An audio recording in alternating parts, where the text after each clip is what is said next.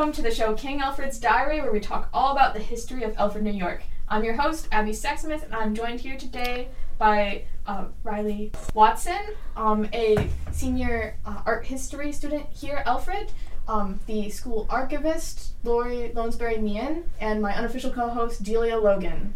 So today we're going to be focusing on the Gothic chapel and castle here on campus. So, Riley, you're the person you've done all this research on both of those buildings. What got you into that? Yeah, so I'm an art and design student, but I have a minor in art history. And I decided maybe about like a year ago that I definitely did want to apply for grad school. So I've been looking at grad schools, and I finished applying to 3 different schools for a MA in art history. And it was a lot of trial and error with my unofficial advisor, who really helped me with this paper, Dr. Meg Bernstein, our medievalist here at Alfred. And of course, Lauri as well was very, very helpful. But I eventually settled on the topic of Gothic architecture on college campuses in the US.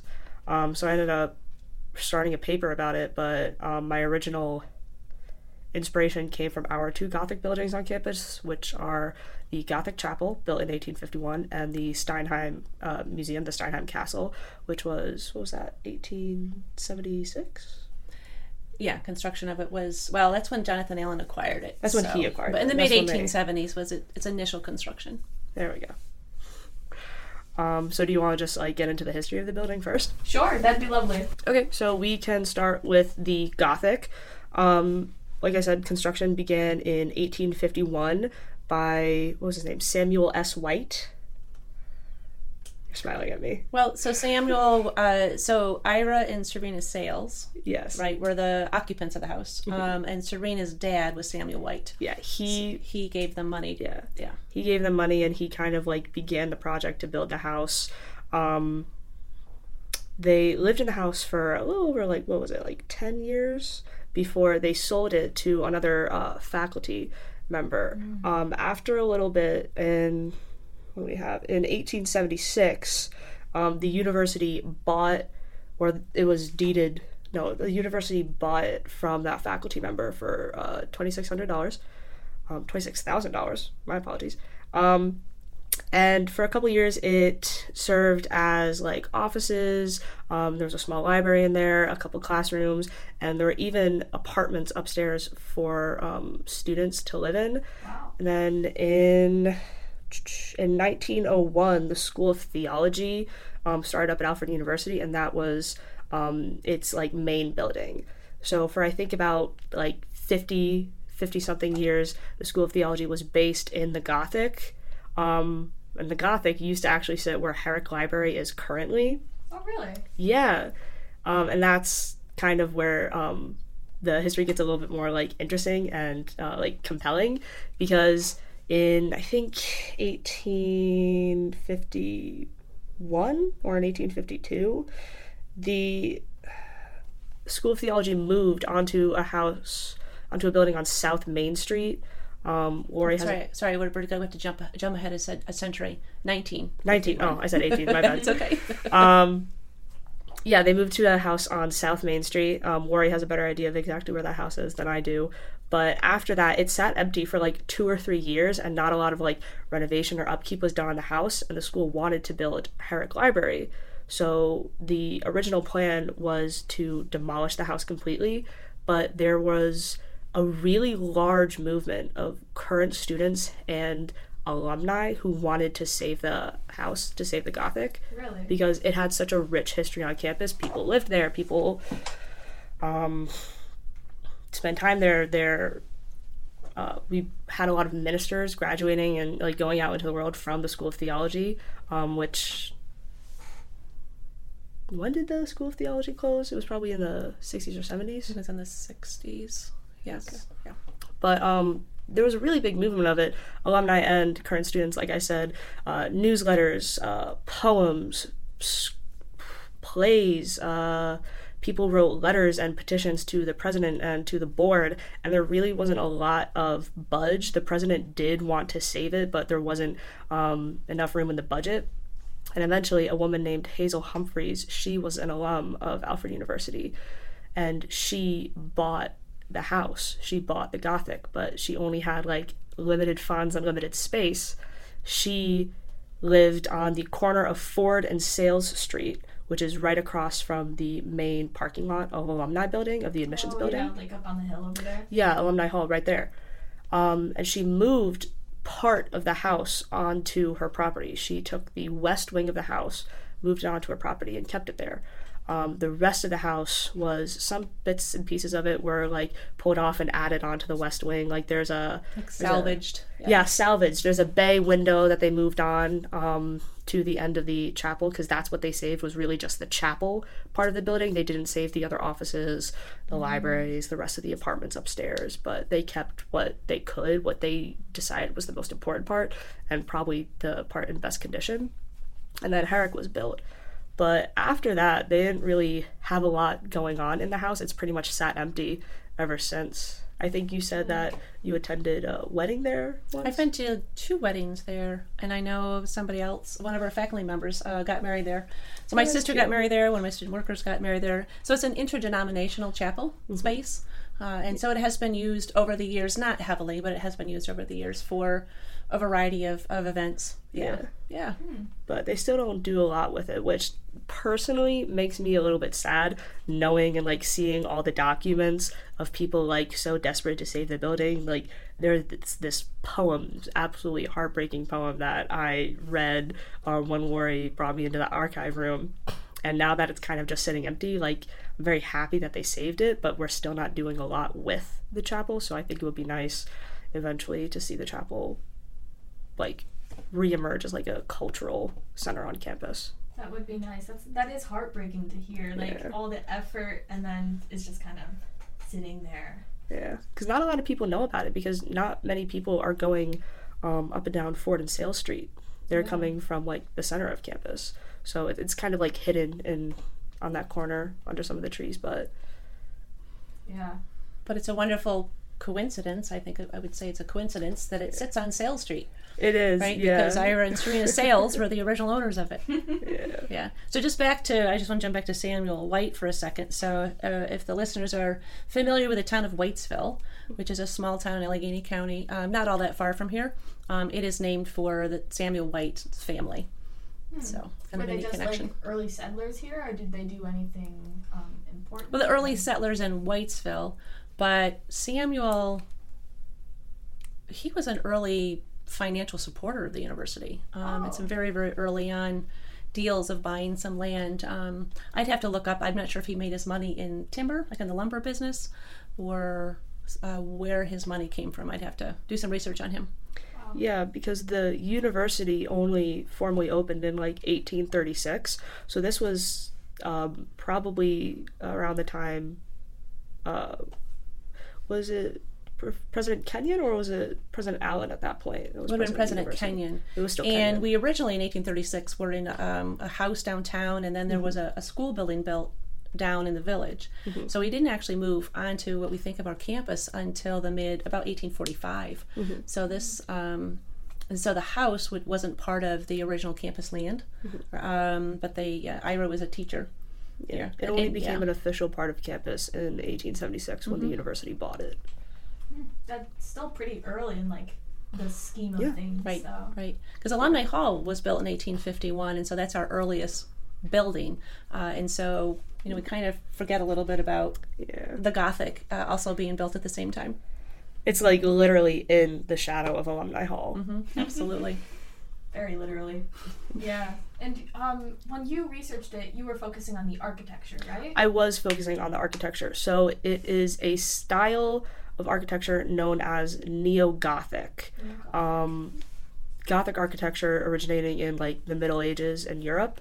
And the focus of my research and of my paper was about collegiate Gothic, which is a specific breed of Neo-Gothic in the Americas, because you would think that a continent previously unknown to Europeans wouldn't be a likely home for medieval European architecture.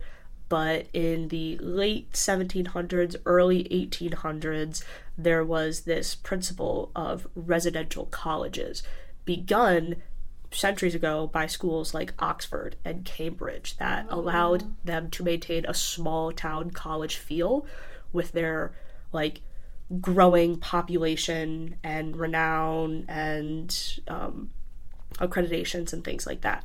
So Ivy League schools in the US, namely Princeton, Yale, and Harvard, began taking note of these principles and these practices that Oxbridge had already been implementing.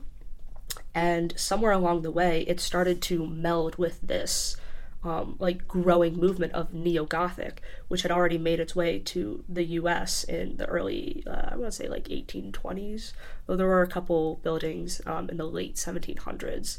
But they began as residential buildings. They began as houses, some stone cottages, and then some more like suburban style houses like we see in the Gothic. And the main features of that building that define it as a neo-Gothic style house are the arched windows, and you can see some of the tracery and stained glass inside those windows, like some of those stone and wood brackets, a couple of spires and pinnacles, and then the pointed and arched roofs. So that's what that's like the main features of a neo-Gothic style house. But then eventually that would turn into more like grand stone constructions, especially when you get to the late 1800s and the 1920s is when it really picked up with like big like monuments. Oh yeah. Wow, that's really cool that they chose that style to go with. Why do you think they did choose that style for their house when they first built it? I couldn't say exactly why Ira and Serena Sales were interested in that style, but it was a rising style in the US at the time. Okay, yeah. So it was probably like going with the trends. But a couple of scholars have argued that both American culture and collegiate American culture at the time was really looking to emulate Europe, specifically Great Britain. That makes total sense. Yeah. In the chapel, is there any like special symbolisms or anything, or is it just mostly like a simple chapel house thing? It is pretty simple because it is a non-denominational building. Right. Yeah. So upstairs there are Qurans and prayer mats, but downstairs there's a lot of Bibles, but there's no cross or crucifix hanging on the wall. So nothing as like overt as that, though it is mostly used for Christian and I would assume Catholic rituals, but it's more of like a clean slate. And are there like those Christian groups and stuff? Do they just regularly use it today? No, the building really isn't in any use, is it? Not Lauren, that I think that you said the last time you had been in there was the 80s before you brought me in there. Yes. It probably was sometime in the 90s. That's when my student got married there. But yeah, it's been a long time. Yeah. There's enough churches in the area for, we also have on campus, like there's the university group on campus, and so they get together on Sundays in Susan Howell Hall. But there's a Catholic St. Jude's at Alfred State College. There's a Union University Church, which is a non-denominational church. There's the Baptist Church. There's the Seventh-day Baptist Church. The Methodist Church is actually, they combined. And then we have Hillel. So there's really not a need for like a particular group to use it regularly. It was for quite a while used by the local Quaker group, but right. they we more saw recently those, log books. Right. More recently, they've been actually meeting in the Seventh-day Baptist Parish House, because the Seventh-day Baptists, they worship on Saturday, and so that frees up some of their spaces on Sunday for other traditional meetings. The Gothic chapel is also very small. Like I think maybe you could fit like 50 or 60 people in there, but at the most, at the most, like that would be squeezing. Yeah. No, it looks very tiny from the street. Yeah. Upstairs is pretty empty, but that's where some of the apartments would have been. And we actually found something really cool in the closet upstairs. And I think, Laura, you took it back to the archive with you, right? Yeah. It was a framed certificate of appreciation for Hazel Humphreys. Yeah. That somehow just got lost in the closet for Hazel was 60 years? she was a character. I never knew her, but she was a well-known character and beloved around town. But she ran the Box of Books library, which was also the campus bookstore at the time. And so if you're familiar with the Box of Books, which today has an edition put on in the 80s, so when she ran it, it was just the original section of the building, which is the children's section in the library, which is really small. And she was also a huge animal lover, so she was known to walk, like 5 or 6 dogs at a time around campus. And she was petite. She was one of those that I'm not sure she was 5 foot tall, but she had what I've heard, a great personality. Wow, that's really cool to know, and there are a lot of dogs still here at Alfred, so I think that's really funny. Yeah. Especially there's a lot of specific ones we could all name, like easily. Cooper's got to be my favorite. Is he the dog in He's Tim's dog, the woodshop dog. The woodshop dog. Yeah. I'm not even an art student, and I've heard about the woodshop dog. Everyone loves Cooper. That's kind of incredible, like the uncovering of all of like the personal, like local history that has come from this. There are so many little side stories. I mean, we could delve into Ira Sales, who volunteered to serve in the Civil War, and when he returned, he brought George Parker, who was a formerly enslaved person, back with him, and I also think he brought back a young 14-year-old black woman with him as well. And so he at least brought back 2 formerly enslaved people. But as a member of the Seventh-day Baptist Church, they were very strong abolitionists. But made a big impact. That's great. Yeah, just watching like all the names being passed, like as they go around Alfred and just changing everything. And do you know if those people he brought back from the Civil War, did they stay in Alfred? George did. I don't know. I've seen the young woman's name on the census records. She was living in Whitesville when they lived in Whitesville after the war, so I haven't had a chance to track her. But George Parker stayed, and he got an education. He did work around for the townspeople, saved up his money, because his dream, which he achieved, was to own his own farm. And so he bought his own farm, ran his own farm. He got married to a black woman, and they had a couple of kids. And they are both buried in the local cemetery down toward Alfred Station. Really? Yeah. Wow, that's crazy. Yeah, his obituary makes me cry every time I see it. The one on Belmont Road? Is it that one? No. So so across from the Serbia Credit Union, yes, at the end of Route 244, is a teeny little cemetery. That's the Stillman Cemetery, because that used to be all part of the Stillman farm. But if you keep going toward Alfred Station, the gas station is on the left-hand side, and most people have no idea there's a large cemetery behind the gas station. So that's the Alfred Rural Cemetery. There are 2 white pillars at the end of the driveway, right before the gas station. And so if you drive the driveway back up in, I love cemeteries, but it's a great really cemetery. I remember beautiful. My mom took me once, and like I wasn't even expecting to see it. She just turned suddenly, and like we could have been driving into a house for all I knew. You don't see it until you're like in it, and then it's like way bigger than you think. Exactly. And it's got all the big names there. Jonathan and Abigail Allen, if we want to transition to the Steinheim. Your description of the architecture, and you're talking about stone cottage. Yes. Right? That's what the Steinheim Castle started out as, was going to be a stone cottage. Yeah. So Mrs. Kenyon, the wife of the first president of Alfred University, she was German, and she wanted to build a stone cottage in its current location. The castle has not moved, unlike the Gothic. But she wanted to build a stone cottage in the style of the medieval castles of her home, Germany. So she began in 1875, and I think after 3 years, I believe the story is that she ran out of money before she could complete the build. I think she got the walls up, the basic skeleton, but she wasn't able to move on to the roof. That's when the second president of Alfred University, Jonathan Allen, he bought the building and he continued renovations. But Jonathan Allen didn't leave any blueprints or documentation or even like I don't think he even left any like personal like notes in his journal or his diary about what he was doing. Man, I wish we had his journal or his diary. We have very little of his. Nothing. So the story is that there were no blueprints, that he just built it. But he and Abigail had traveled internationally to Europe, so they had also seen castles on the Rhine in Germany and a lot of the European architecture. And they lived next door, so their house was right next door where the Caroline Bell Tower was. Yes.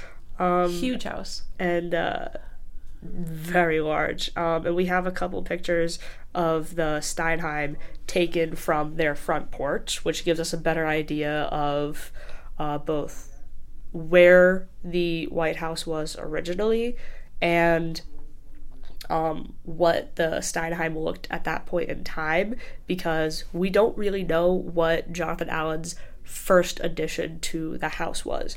There's one like sort of, it's like a semicircle, and it's got like the regular parapet caps that you see on the front of the building, that you see like on like the Alfred University logo and things like that.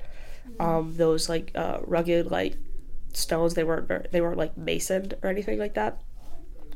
And that's towards the back of the building. That was added on to the original cottage. And our best guess is that that was his first addition, and that his second major addition was the small tower, the shorter one on the front of the building. And then he added 2 more. I think he changed a couple things on the northern side of the building too. But he never stopped making renovations. That was a living building until his death. Really? And then there was the 1995 renovation where they added a more modern building onto the northernmost end of the building, and that's where the CDC, the Career Development Center, used to be before they moved. The offices and stuff. Yeah. Yep. That's where they were able to add in bathrooms and the elevator, little mini kitchens, to bring modern it up luxuries. to more contemporary time. So Jonathan died in 1892, just to put it in perspective. I was never able to find documentation of when he died. Okay, 1892. So that's, so the building necessarily stopped in 1892. Mm-hmm. And then Abigail lived for another decade. But they were both, I don't know if I'm just going to steal your thunder in the story a little bit. So they built the building for their own. It was like they owned it. University didn't own it. He was president. She was a teacher. They were both very strong advocates for women's rights. She did a lot for the women's labor movement and just collected material to send to freedmen schools down in the South. They're just an amazing and super interesting couple. But they also love natural history. So they would walk the hillsides and go on all sorts of trips. She wrote a story of they were on their way to Albany, but they took a side trip through the White Mountains in New Hampshire. She talks about riding a horse like up and over in the mountains of the White Mountains. And I've tracked her timeline, and she actually wasn't that much before that trip that she had given birth to one of their children. And so I'm just like trying to picture a lot of like those details. It's really fun. What a woman. But they love natural history. So they love geology, they love botany. So they would collect specimens. They would take students for all those kinds of study. We have a couple of herbarium journals where the students would collect the plants, and then they would press them and then put them in a scrapbook and then label what they are. And if someone's interested in those, they're certainly welcome to come to the archives to see them. But in the Science Center, Dr. Cheryl Emmons is interested in indigenous plants and tracking through a lot of that. And she manages a really large herbarium collection in the Science Center. I find it fascinating. But anyway, so back to, I'm sorry, I'm digressing. Jonathan and Abigail had their own personal collections. Their house was overflowing. They had no room. So they needed a space to put their collections. The Steinheim. And then they filled that up too. Yeah. And we have a couple pictures in the archives of what the museum looked like inside the Steinheim. It's that front part of the building where the towers are, and a little bit into where the stone cottage, the original cottage, was. And it is absolutely full. Like every surface, every inch of wall space is taken up. They packed it full of so many different specimens and like anything they found on their travels. And it looked a little bit more like a antique shop than it did a museum. That's so cool. Became very eclectic. People were like, Very. "Oh, Alfred's got a museum. Certainly, they want my dishes, the stove that my grandparents were given on their wedding day, Take anything. my baskets." So there was a basement, and that was stuffed. The main floor was stuffed. The second floor was stuffed, and then there's actually a room in the tallest tower that was also stuffed full of material. There it is. Yeah.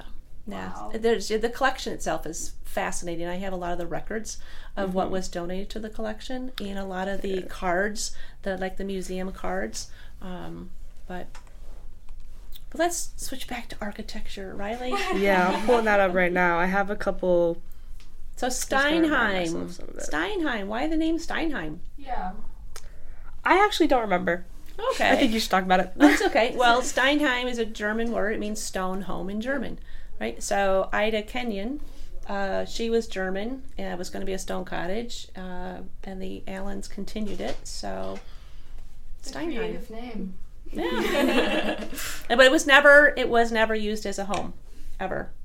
No, that's right. It never served its original purpose because she still hadn't completed. I don't even think she began the roof by 1878 when she sold it to Jonathan Allen, and they never used it as a home because they had their giant White House right next door. Right. He was quarantined in there when he got, I can't remember if it wasn't smallpox.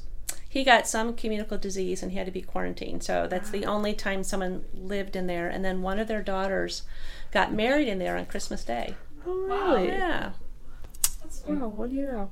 This might be a bit of a side thing, but you talked about the White House, like the big White House. Yeah. So that's where they lived, the Allens? It was sort of like the president's house. Okay. But that, correct me if I'm wrong, Lauri, but that burned down? Yeah, in 1912. 1912. Okay. Yeah. Oh, wow. Yep. It was being renovated by some private investors, and then unfortunately it burned down. We don't have anything left of that. Now, Lauri has a hypothesis that the stone retaining walls that you see in front of and behind the Carillon Bell Tower, that those are part of the original foundation of the house. But it's a pretty shallow space before you get to the trees, and the hill behind it. But I think you have a point with that, because looking at the images we have taken from the front porch of the White House, looking at the Steinheim at the angle you would have had to get it at, I think that's exactly where the porch was. Yeah, I think so. That's so Yeah. cool. It must have been just very wide and very shallow. In a grove behind that house, there are descriptions they used to have commencement in like the 1840s and the 1850s, and then that's where Jonathan and Abigail got married in 1849, was in the grove behind where the house is. Well, could that have been where Anne's house is now? I think it would have to be up in that, sort of where the road is. Yeah. I mean, to me, grove and having an event means there's got to be some sort of a flattish space. How big, I don't know. But yeah, because that whole hillside at one point, we think of it, right, it's Pine Hill, covered in trees. It was all bare. It had been stripped bare because it was farm. There was actually a couple of houses up behind the Steinheim, and so there are foundations in the woods still from those early houses.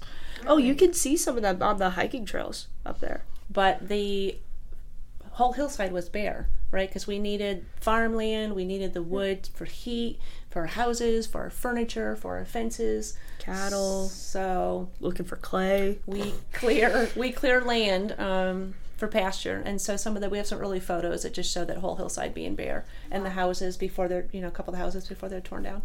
Yeah. So life happened in an area where we typically right now think, well, it's all trees, so there's nothing going on.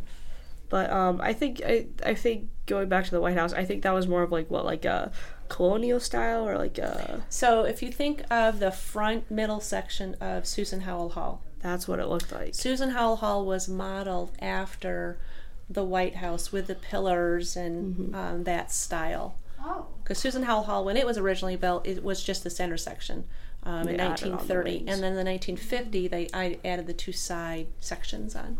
Yeah. So we do have, so with some of the like columns and some of that more like colonial, or even like with the columns and with some of those like triangular like roofs at the top, some of those like more like Greco-Roman styles. Oh yeah.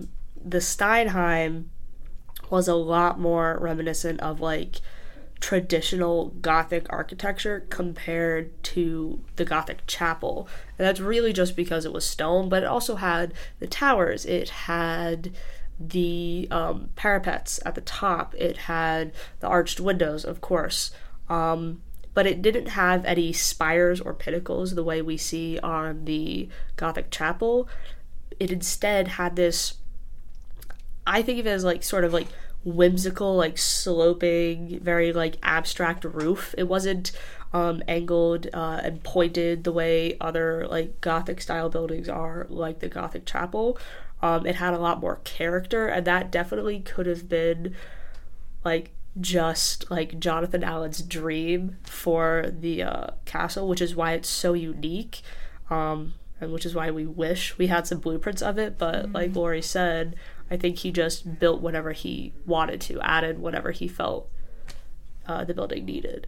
That's unfortunate, though. Yeah. It would be so cool to have It's things. like our own little mystery on campus. But I really encourage people to do exactly that, because that roof line, if you actually look at that roof line, it is so funky.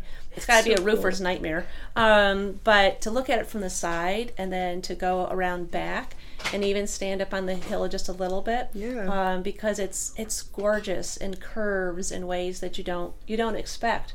Because it's normally like lively. It's not as I love your whimsical. Yeah, yes. It is, because it really is. It's not as austere as the rest of the building, even though the building, like the Steinheim itself, isn't that severe because it has so much character in it.